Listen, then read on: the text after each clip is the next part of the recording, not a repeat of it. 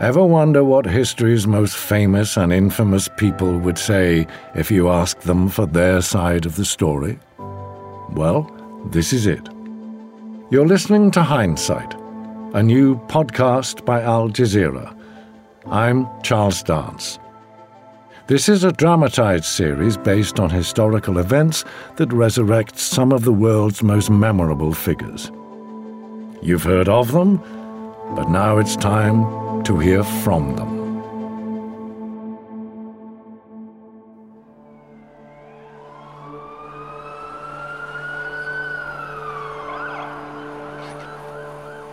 It's 2007.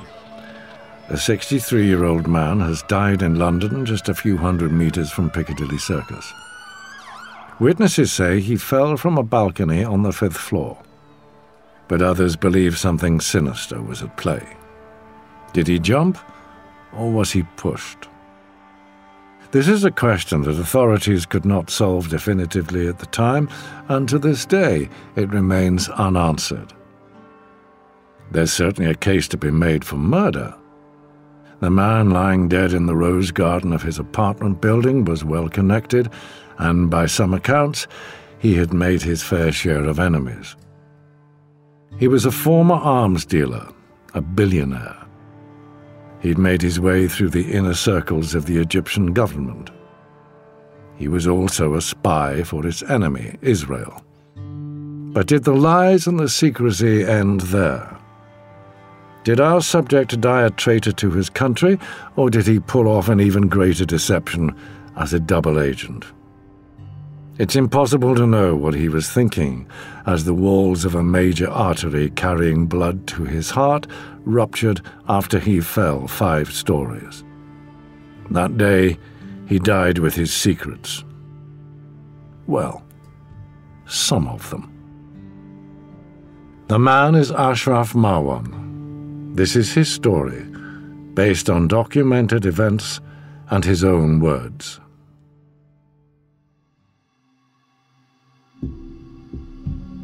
Why would anyone think I killed myself? Yes, I had some health problems, but that does not mean I wanted to take my own life. I didn't leave a note, but I did leave 3 phone messages for Aaron Bregman, the Israeli historian I was going to meet that day. Frantic messages. Hello, please call me back. I'm the subject of your book. I was afraid. I needed to talk to somebody. I had a feeling someone was going to try and kill me. I even told my family 9 days earlier. And what about the 2 mysterious men seen in my building that day? Yes, eyewitnesses say they looked Middle Eastern. But my story is not simple and straightforward. I'll tell you what happened that day. But for you to understand that, I have to take you to the beginning. Yes, he'll tell you his story. But keep this in mind. Ashraf Marwan was a man who carried with him many secrets throughout his life, and many believe he died holding on to them. I was always a proud Egyptian. I was born in Cairo, and when I was 4 years old, in 1948, we got a new neighbor. Israel declared its statehood, and for most of my life living back home, Egypt and Israel were fighting. If we weren't at war, we were on the verge of one. I would hear all about it from my father, who was a general in the Egyptian Republican Guard. I graduated from Cairo University when I was 21 with a degree in chemical engineering. Then, like the rest of my countrymen, I was conscripted. It was around this time that I met Mona. She was 17, and we fell in love. And as it would turn out, my military career was much shorter than my father's.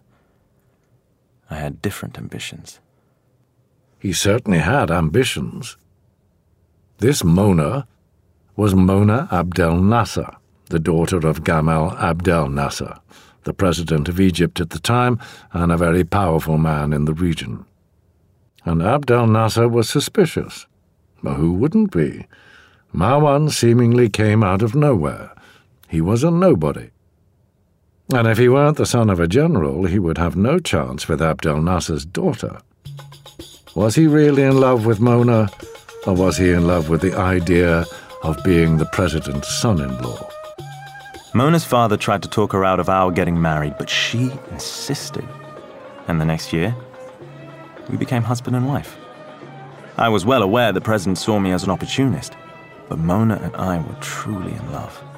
Look, we were married for 40 years. It would have been longer if I hadn't fallen to my death. Those first few years were exciting. I went from a university student to being part of the most powerful family in Egypt. And with that came new challenges. I began working in the president's office. You'd think that would be a huge step up, that I'd be given big responsibilities and an increase in status, but you'd be wrong. It was not all what I thought it would be. I was given a junior position. I was often overlooked and ignored, never given an opportunity to show my potential. I believe Abdel Nasser just had me there to keep an eye on me. How humiliating. I wanted to be a man of influence, a decision maker. But the circle of trust inside the government was small, and I didn't fit. So I decided to explore other opportunities. Mona and I, along with our new baby boy, moved to London, and I went back to school. That's not exactly all he did in London. From the look of the bills being sent back to Egypt for his in-laws to pay, the young Marwan family was enjoying a lavish lifestyle in the UK, with Marwan partying, hitting the clubs, and dining at high-end restaurants. Egypt's President Abdel Nasser was a humble man, and it didn't look good to have his family spending all this money when his country had just suffered a terrible loss. Yes, the Six-Day War in 1967 was not good for Egypt. Israel had taken the West Bank and East Jerusalem from Jordan, the Golan Heights from Syria, and the Sinai Peninsula and Gaza Strip from Egypt. We were humiliated. Did I understand why I was told to come back to Cairo?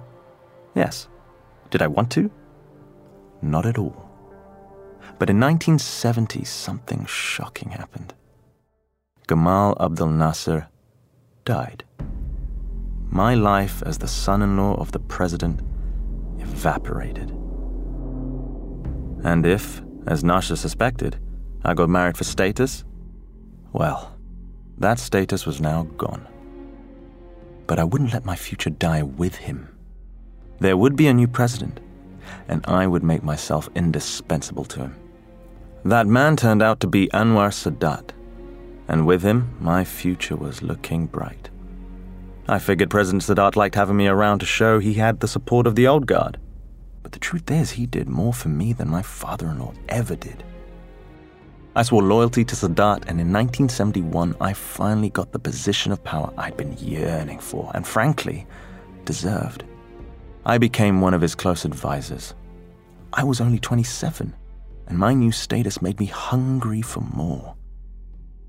I suppose my specialty was foreign relations. After the Six-Day War, we were at our lowest as a country. In order to have a chance to take back the Sinai Peninsula, we needed to rebuild our military. And in order to do that, we needed to strengthen our relationships with our Arab neighbors.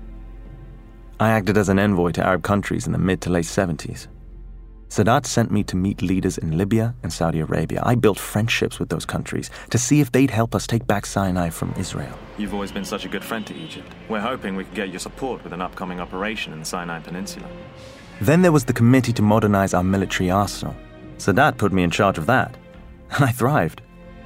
I made deals with our friends to get some military support, including the Mirage 5 fighter planes from France. Well, actually, France wouldn't sell them to us, so I got Libya to buy them from France, and they would supply them to us instead. It's sort of like if you're too young to buy a six-pack of beer and you ask an older friend to buy it for you, but with multi-million-dollar fighter jets. Evidently, Marwan's new role under the new president was feeding his ego. But what about Egypt itself? The country wanted to take the Sinai Peninsula back, and they were getting close to achieving it. Perhaps Marwan's weapons deals were one of the driving forces behind that. We were preparing for war, and what we needed the most were missiles and jets from the Soviet Union. But those were delayed. So we had to wait. But Sadat was growing impatient. And then he made his move. In 1973, Egypt, along with Syrian forces, waged war on Israel on two fronts. On October 6th, we crossed the Suez Canal and headed for Sinai. We secured our positions and were ready for Israel's inevitable counterattack. We fired at them with every weapon we had. And on October 13th, the last of Israel's Bar-Lev line of fortresses along the eastern coast of the Suez Canal surrendered to the 43rd Battalion of Egyptian commandos.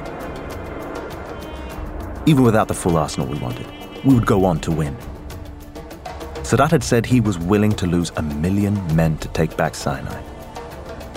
Thousands were killed, and that's never cause for celebration. But it was for the glory of Egypt. What many people at the time didn't realize is that it almost didn't happen like that. There was something that nearly cost us the war. A traitor. It turns out our government had been infiltrated by the Mossad, Israel's intelligence agency. They had an agent high in our ranks who had tipped them off about the attack. But he wouldn't know anything about that, would he? Nevertheless, we won. Actually, both the Arabs and Israel claimed victory.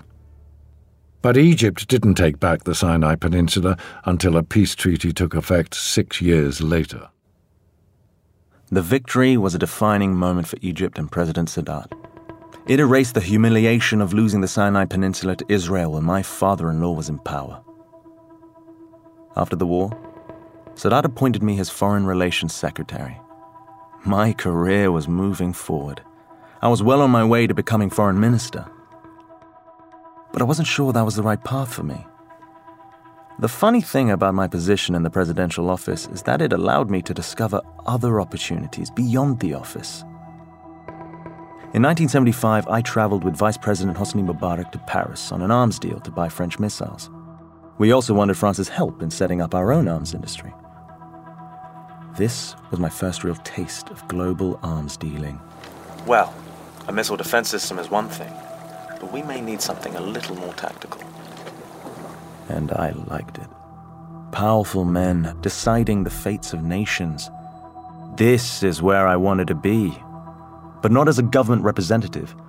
I discovered there was a lot more money to be made as an arms dealer in the private sector. So I became the chairman of the newly created Arab Organization for Industrialization, which oversaw the Arab defense industry. Perhaps. Or maybe by placing him in a new office, Sadat was distancing himself from Marwan.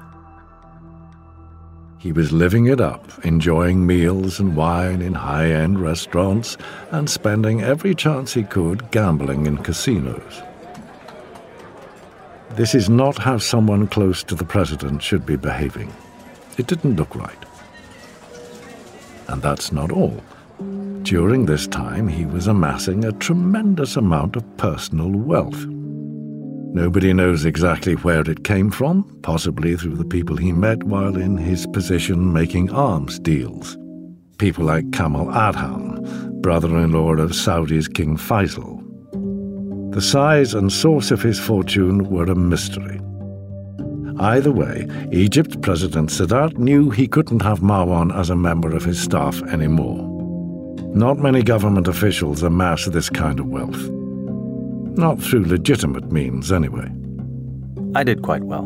And why not? Why should a man with my skills and connections not profit from those skills and connections? My work was always in service of Egypt. President Sadat even rewarded me with a medal. In a way, my own trajectory mirrored that of Egypt. When I joined Sadat before the October War, Egypt was going through troubled times. When I left, we were in a much better position. And so was I. Let's just say I made some good investments. Those investments included a couple of soccer stadiums and the Chelsea Football Club, as well as significant amounts of real estate in London. He lived in Cairo, but owned properties in England, France, Spain, and the US. But after a few years, it was time to get out of Egypt. It was October 6th, 1981. The 8th anniversary of our attack on Israel. Tanks were rolling in the street, fighter jets in the sky. Thousands of people were there to celebrate, and news cameras were capturing it. It was a wonderful celebration of the October War, until something unexpected happened. The parade had a military convoy, tanks and trucks passing by in the street to honor President Sadat. And then one vehicle stopped. First Lieutenant Khalid al-Islambuli stopped his car in front of Sadat's podium. He approached the president, presumably to pay tribute. Instead, he threw grenades. And then he and his men started firing at Sadat in front of thousands of people. They assassinated our president that day. The man who gave me the opportunity to succeed was gone. My heart broke for President Sadat and for all of Egypt. Since I was no longer a member of Sadat's staff, I wasn't there that day. Soon after that, my family and I moved to London permanently. There was no place for us in Egypt anymore. I became a businessman. I suppose I always had been, but now I was out of the business of government. I stayed under the radar, generally, but not always. You may have heard about this. There was one time, along with my friend Tanya Rowland, I tried to take over the parent company of the Harrods department store from the Al Fayed family. That made some waves. If you don't know that name, Mohammed Al Fayed is another Egyptian billionaire. His son Dodi Al Fayed dated Princess Diana and was killed in the same car accident as her in 1997. These were the types of circles our humble Marwan was running in.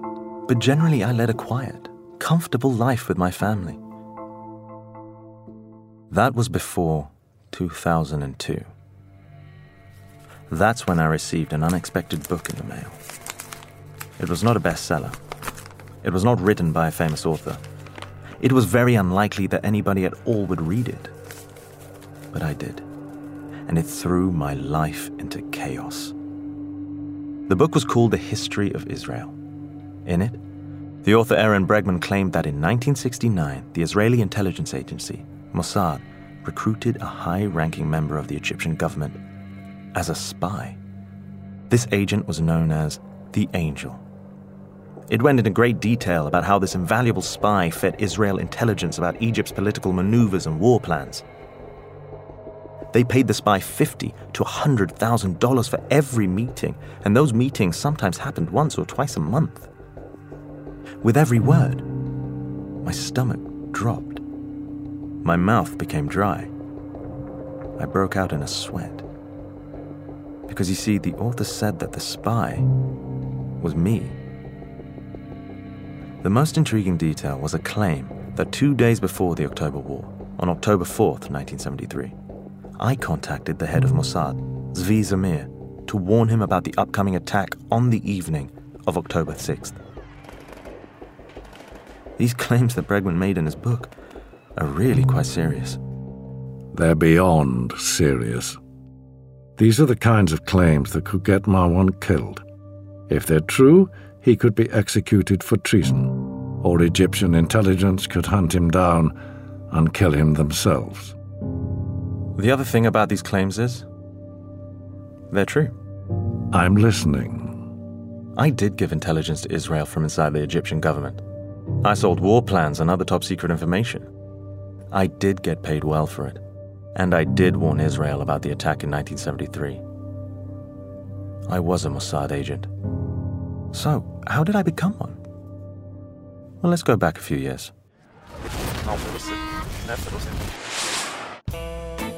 It was the spring of 1969. To my displeasure, I had been called back to Egypt after moving to London a year earlier. The Mossad never recruited me. I went to them. How exactly? Well, my memory's a bit cloudy about that. There's one story where I returned to London. I walked into a phone booth. You know the ones. Those famous red ones. I called the Israeli embassy and told them I had some information to share. Hello, Israeli Embassy? I tried a few times, but they were hesitant. Hello? Is this the Israeli Embassy? Obviously, I was Egyptian and well-connected. They didn't know if they could trust me. about the Egyptian government that I think may prove useful. So that's one of the stories. Another story is that the reason I went back to London was to see a doctor about my stomach. But it wasn't just any doctor. He had connections. Hello, Doctor. I handed him an envelope with my x-rays, as well as a file of secret Egyptian state documents to be delivered to the Israeli embassy. Yeah, here are the x-rays you requested. 3 days later, I was working for Mossad. How I became an agent is a bit of a mystery. But that's part of the job description, isn't it? That's how. But why did he become an agent? Let's remember, he had a less than prestigious junior ranking position in that office as an aide to his father-in-law, President Abdel Nasser. There are a few theories as to why he was driven to work for Mossad. One is that he did it to satisfy his ego, to feel like a big shot. Another is that he was just bored in his current position. And a third is that he wanted to live the extravagant lifestyle that had been denied by his father-in-law. Ultimately, the reasons why he became a spy remain a mystery. I shared a treasure trove of documents from the office of the president. Originals, not even copies. I shared records of arms deals and reports from inside meetings between Sadat and the Soviets. And while he was motivated to reach out to the Mossad during his father-in-law's presidency, the lion's share of his espionage occurred while Sadat was in office. Beyond his personal problems with Abdel Nasser, and of course the money, some believe the key factor that drove his intelligence career was his hatred of the Soviet Union, Egypt's ally throughout the Cold War, and Israel's adversary. I shared minutes from confidential meetings between Sadat and Brezhnev regarding the Soviets supplying missiles to Egypt in order to attack Israel. In terms of intelligence, the kind of information I was providing was so far beyond what Mossad was used to.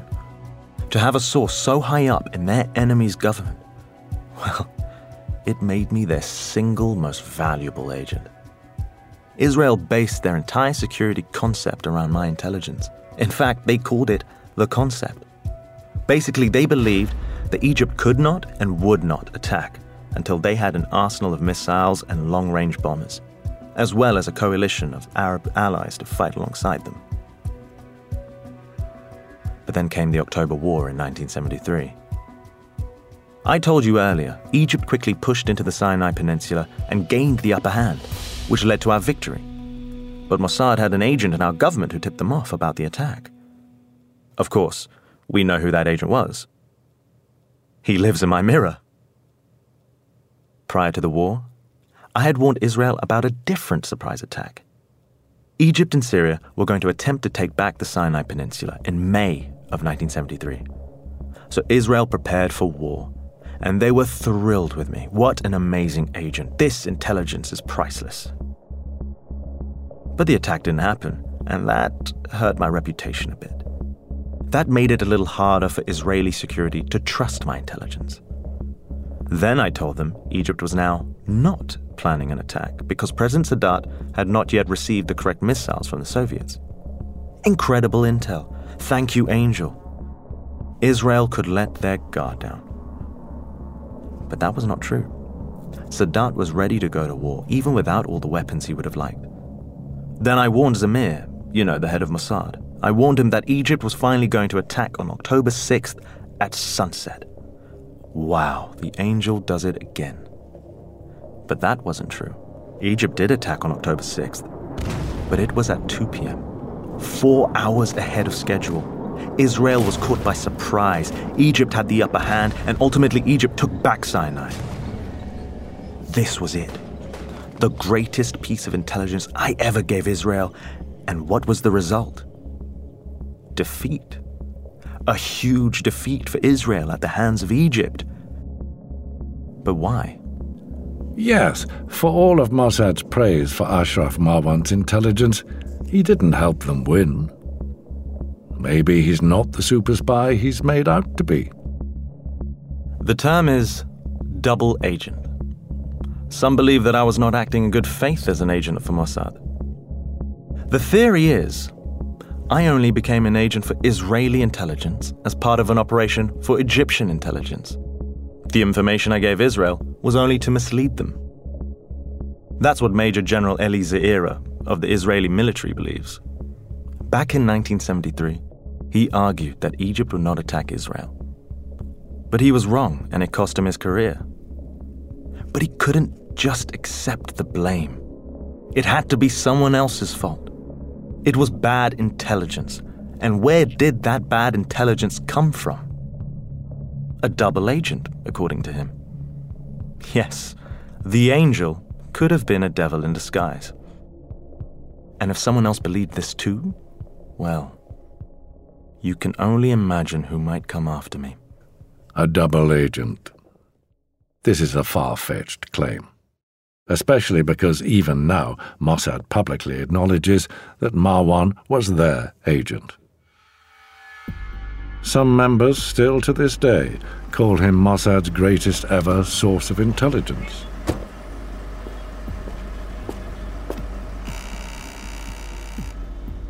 From the very beginning, Mossad always had to be suspicious, aware of the possibility that I could have been a double agent.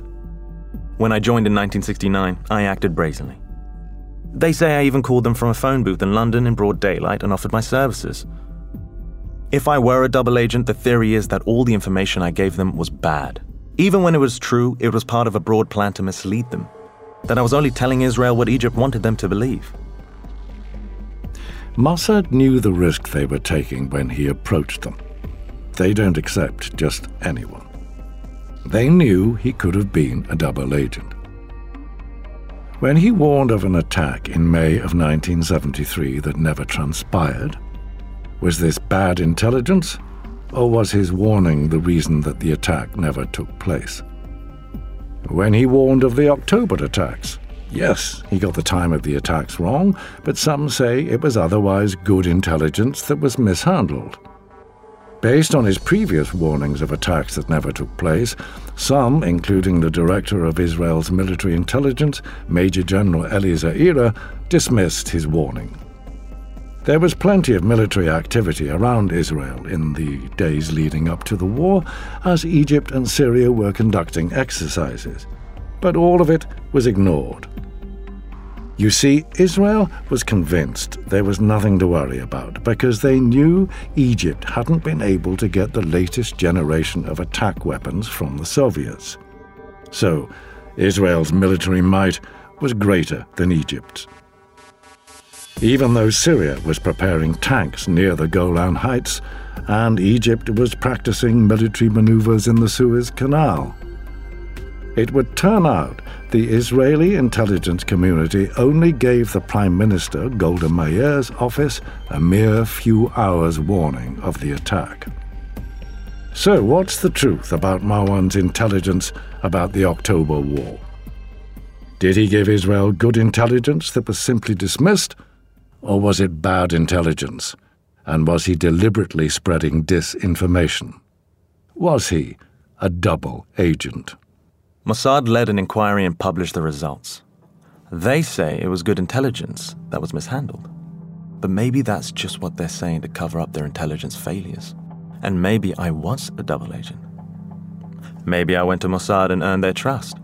I gave them intelligence they couldn't otherwise dream of. And they were so impressed, they didn't notice that it was costing them a war. Granted, not everyone in Israel believes Mossad. Major General Eli Ze'ira is one of those who disagrees with their findings. The October War cost him his job and his reputation. He believes I was supplying them with disinformation. He began speaking to journalists about it, and he's the reason my identity was discovered. In Israel, it may be an unpopular opinion to say I was a double agent, but in Egypt, many believe I was. Even Hosni Mubarak, the former president of Egypt, said after my passing that I was not a spy for Israel, and he worked with me for years to feed Israel bad intelligence. He said my activities are not yet ready to be shared with the public. Well, that's part of the mystery, isn't it? When Israel examines its intelligence community, it shares its findings with the public. Egypt does not. And some say Egypt will always back up claims that Marwan was a double agent, whether he was or not, simply because his version of events casts them in a more flattering light. The version of events where he is a traitor, well, that would be a national embarrassment. It comes down to this. If I gave Israel the intelligence they needed to win the war, then why didn't they win the war? They can talk all they want. Sinai is part of Egypt. And so,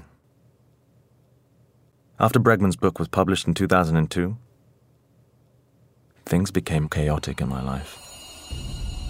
I became more and more worried, some say paranoid. My wife noticed I began to double and triple check the locks before going to bed every night. Did you lock the door? Are you sure? I never wanted to be put under the microscope, to have people question my motives, my nationalism, portray me as having this ego. And so, for those final 5 years of my life, I knew any day could be my last. Don't tell me I'm being paranoid. I spent those years writing my own book about the war. In it, I would share the truth about my career. But sadly, my memoirs were never published. And on June 27th, 2007, I was planning to meet Bregman. But I couldn't reach him. Hello, I'm the subject of your book. Please call me. Please call me back. And that is the day I fell to my death. And the manuscript of my book went missing. I knew someone was going to kill me. And they did. Yes, it could have been Mossad. Or not. But he could have decided to end his own life. He said himself he lived in fear of being murdered. The stress of hiding out and constantly looking over his shoulder was getting to him. He was taking antidepressants. His mental health was at its worst. His physical health, too. He had heart problems and mobility issues. He'd lost a lot of weight in the previous 2 months. No! Please, no! No! No! Ah! It did look like suicide. A fall from the 5th floor. But nobody believes I was suicidal. I was supposed to fly to New York to meet my lawyer that night. I had plans to take my grandchildren on holiday in a few weeks. Or was I murdered? That feels like the answer. But who? Someone who believes I betrayed their country? But which country? Or perhaps some shady character involved in one of his arms deals? Yes. There are a lot of questions around my final days. There were 3 anonymous voicemail messages left for me the night before the fall. The surveillance cameras weren't working the day I died. The forensics team in London called it a suicide, but after an inquest 3 years later, they said there wasn't enough evidence to suggest either suicide or murder. Then what was it, a strong wind? That's the same forensics team that lost the shoes I was wearing that day. And what about the eyewitnesses who claim they saw 2 Middle Eastern-looking men out on a balcony? Was it my balcony or a neighbor's? All the hard evidence went missing, and all that was left were questions. But my wife Mona still believes it was Mossad. Ashraf Marwan died in London on June the 27th, 2007, at the age of 63. There are as many questions surrounding his death as there are surrounding his life. We know he wanted to be a great success, a man of influence, and he achieved that by any measure. In the end, he was prepared to climb the ladder to be successful, but was not prepared for the fall.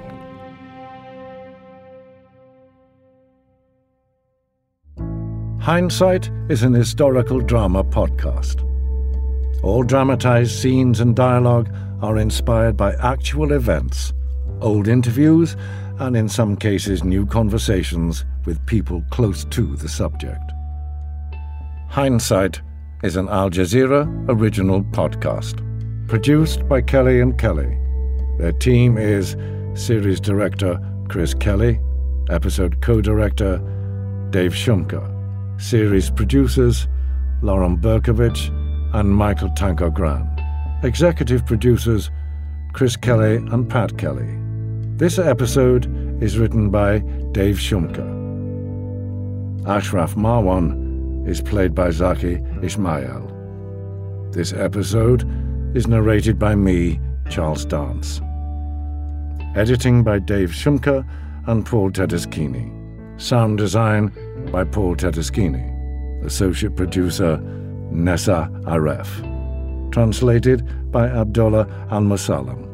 Joe DeFrias is Al Jazeera's executive producer for this series. Fact-checking by Joy Lee. Script editing by Danilo Havaleshka. Al Jazeera's head of audio is Graelyn Brashear.